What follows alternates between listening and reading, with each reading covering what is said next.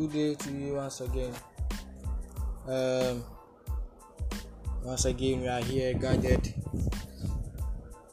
here to hear the word of the Lord. Today I want to talk a little bit about salvation. All right, about salvation. Salvation, as you know, but before we start, let's kindly pray. Father, Lord, we thank you. We give you all the praise. We give you all the glory. Father, oh Lord, it's not by might, it's not by power, it's just by your Spirit. We pray that Father, Lord, you grant unto us understanding of your word, and you lead us, oh Lord, as we are about to study your word. In Jesus' name, we pray with thanksgiving. Amen. Okay, so about salvation, and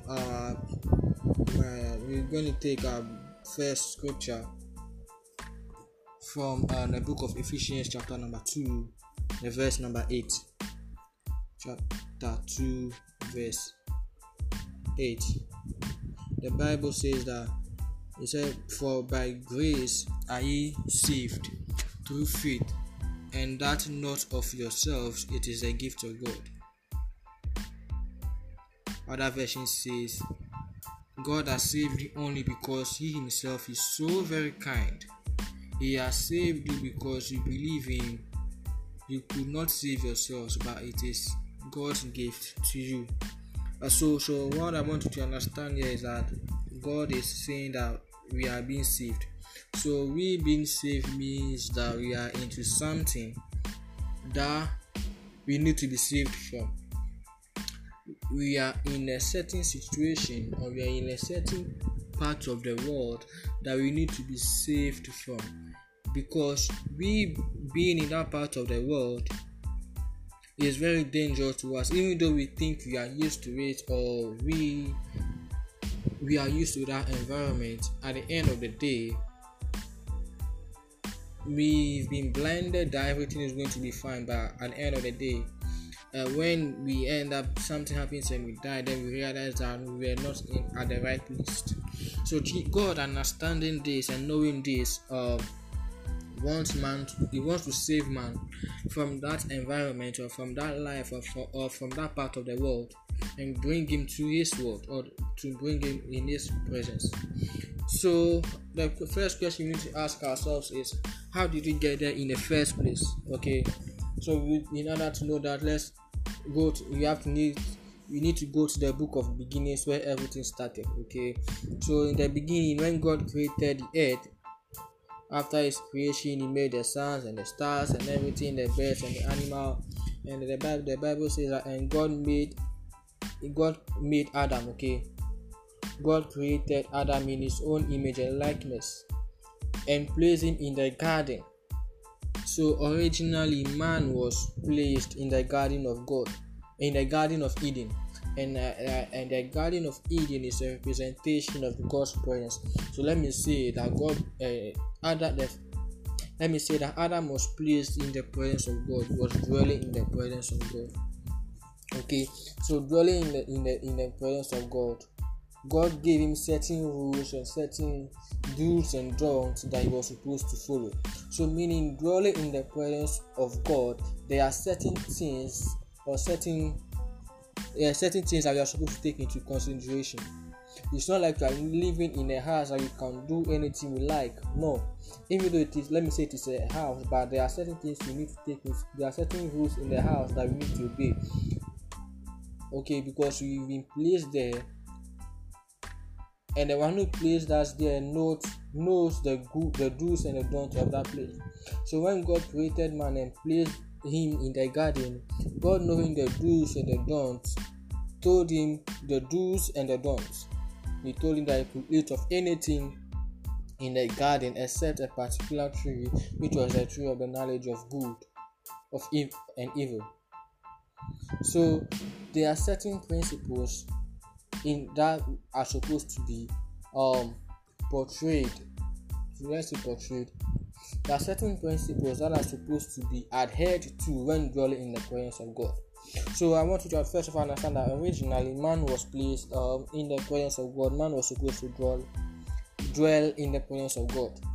So man was dwelling in the presence of God, and then God created Eve. God, the Bible says that it's not good for man to be alone. So God created Eve, and then as time went on, the Bible says that there was a serpent in the garden, and that serpent was the most subtle, the wisest among all the animals God created. That's what the Bible says.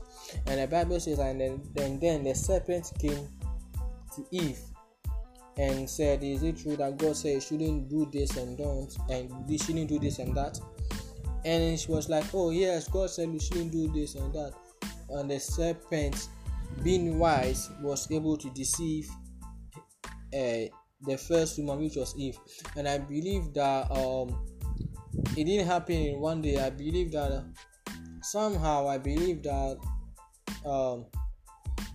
was not a one day thing. Maybe it happened, maybe the first day it came, it didn't work, it continued coming till it worked. Now the Bible says that when Jesus was led into the spirit, Jesus was led into the wilderness to be tempted of the devil. The Bible says that and the devil tempted him the 40 days and 40 nights. And when he couldn't prevail, the Bible says that he left him for a season. So I believe that Eve being the serpents coming to Eve wasn't a one day thing. Maybe it came for some time, and then maybe Eve was not hidden, so maybe perhaps he left her for a season, and he came back and continued to come back again till she complied or adhered to his advice and ate of the fruit. And she gave some to the first man, or she gave some to her husband, and by then disobeying one of the rules that you are supposed to obey when you are in the presence of God. And God, knowing that when they ate of it, he came in, was like, "Oh man, why did you do this?" And the Bible makes us understand that God drove man out of the garden, for man drove man out of his presence.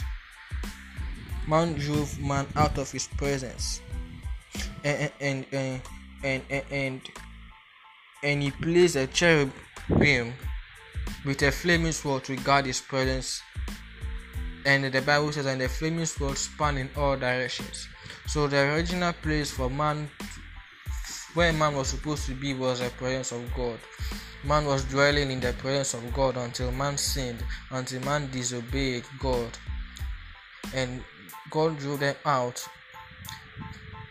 into another world, into another presence. Now when they sinned, the Bible says, knowing not that to whatsoever you obey, you become slaves to that person. So when they obeyed the devil, they ceded their dominion mandates to him. When God created man, he gave man dominion to dominate the earth. But because man obeyed the devil, they became subject unto him, thereby handing over that dominion mandates to the devil. So they became subject to him, and by becoming subject, they became, they got the nature of the devil. I must say it like that. They got the nature of the devil, and then their minds became corrupted. We became corrupted because of our corruption, or because of our sin. And God, the Bible says that God cannot dwell in sin, or sin cannot dwell in the presence of God. That's one reason why God had to drive man out of his presence whom he created, because sin has entered him and sin has become his nature. That's why God drove them. That's one reason why God drove them out of his presence. So man was dwelling in sin, and God not dwelling in sin, or God hating the nature of sin. Anything at all that Adam and Eve did was, a sin unto God, because the nature that was backing their actions was the nature of sin. So anything they produced was sinful, because what was backing in the nature behind the work is sin. So even perhaps our walking was a sin, because they had a sinful nature. And perhaps anything they talked about was about sinful things. I'm just making some assumptions here. Or maybe anything they produced at all was sinful. That one I believe very much. Anything at all that they produced was sinful. David said something in the book of Psalms. He said that in sin did my mother conceive me. And the Bible says that the wages of sin is death, right? The Bible says, I was about to say the baby. The Bible says that therefore the wages of sin is death. And the Bible says that by one man sin entered the whole world, and when sin entered the whole world, and then death, the wages of sin, which is death, is the price we pay for sin. Okay, so whatsoever Adam and Eve produced was of the nature of sin. That was the first Adam. The Bible says that the first Adam was a living soul, and the second Adam, which is Jesus Christ, is a life-giving spirit. But when we are born of the seed of the first Adam. So we are born of his seed, and we are born in a sinful nature. So we growing up, you don't have to think that you can be morally upright, you can be the most intelligent person, you can be the most wisest person on the earth, you can be the most humble person on the earth.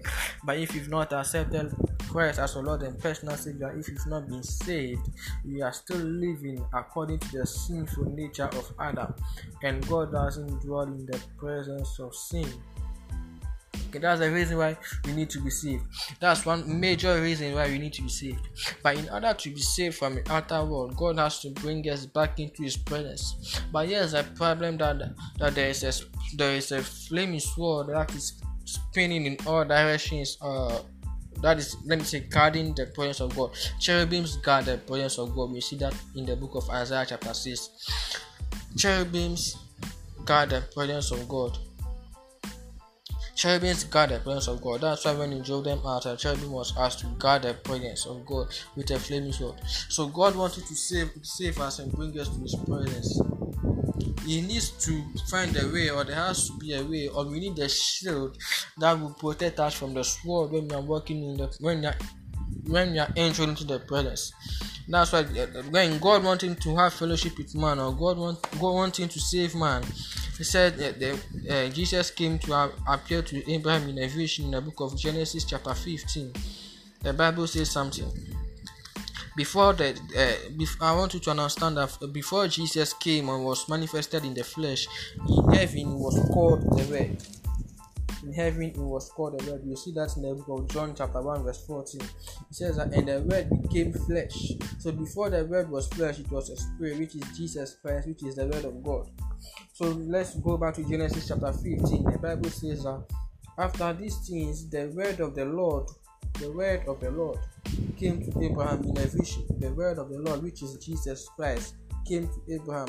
That's why in the New Testament, Jesus was telling them that you saw Abraham in the days of old and they didn't understand. This is what was talking about, that and the word of the Lord came to Abraham. He said that, do not be afraid, Abraham. I am your shield, your exceedingly great God. Then let's focus on the shield here.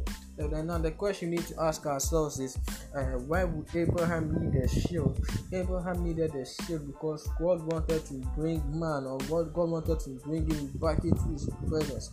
But there is a flaming sword, so Abraham cannot go there himself, because if he tries to go there, the flaming sword is spinning in all directions. So no matter the direction it takes, no matter the shortcut, you think there is no shortcut to the way of the presence of God. There is no shortcut. The only way is to accept the shield. So the flaming sword was spinning in all directions. So no matter the direction that Abraham would like to take, God knows that by all means the sword is going to cut him. God knows that the sword is going to cut him, because the sword is spinning in all directions. My friend, there's no shortcut to the presence of God. There's no other way to the presence of God unless the shield. There's no other way to the presence of God unless the shield. There's no other way. So that's why Abraham needed a shield, and that's why man needs a shield. So that's why the manifestation was in the New Testament. That when Jesus was ushering man into God's presence, He had to,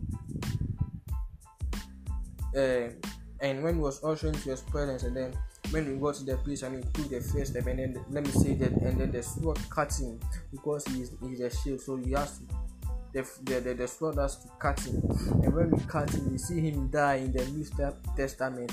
you see him die on the cross, which was a manifestation of him blocking the flaming sword, of him blocking the sword, and for us to be able to enter the presence of God. That's why as soon as he died in the New Testament, and then the Bible said the veil tore, the veil tearing, signifying that the door to the presence of God, and or the gate to the presence of God, or we now have access to enter the presence of God.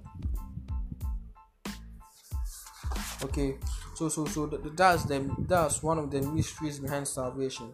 That's one of the reasons why Jesus came here to die, because he is a shield. He told Abraham that he is a shield, and he wanted to bring him to his presence.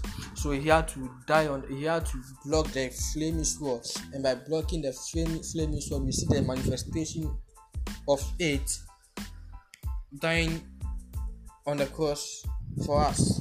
The Bible says that for God so loved the world that he gave his only begotten Son. You see, salvation is one of a deliverance. I believe that salvation is a deliverance. The definition, one of the simplest definition that we all know, is that salvation simply means to be delivered or to be redeemed. So salvation from sin. So salvation is a deliverance. So actually Jesus delivered us from the outside world, from the sinful nature. But he says that if only we will believe in him.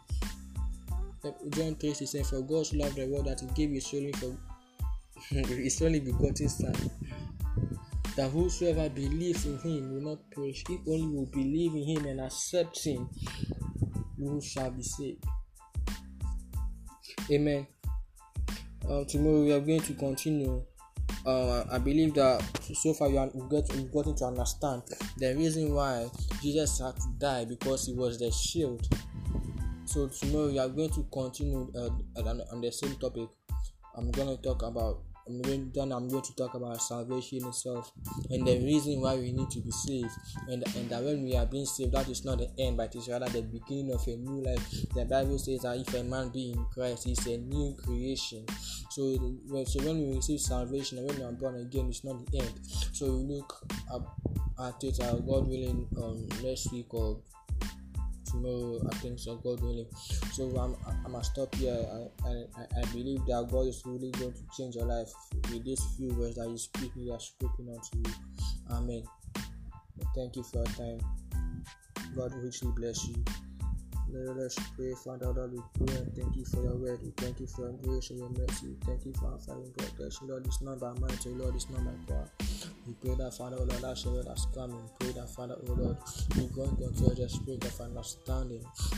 We pray for the spirit of wisdom and revelation, that you enlighten our eyes of understanding, O Lord, that we may know you better, that we may not be children tossed to and fro by every wind of doctrine, O Lord. We pray for your grace and mercy in understanding your word. In the name of Jesus, we pray with thanksgiving. Amen. God richly bless you. Thank you for your time. See you next week. Amen.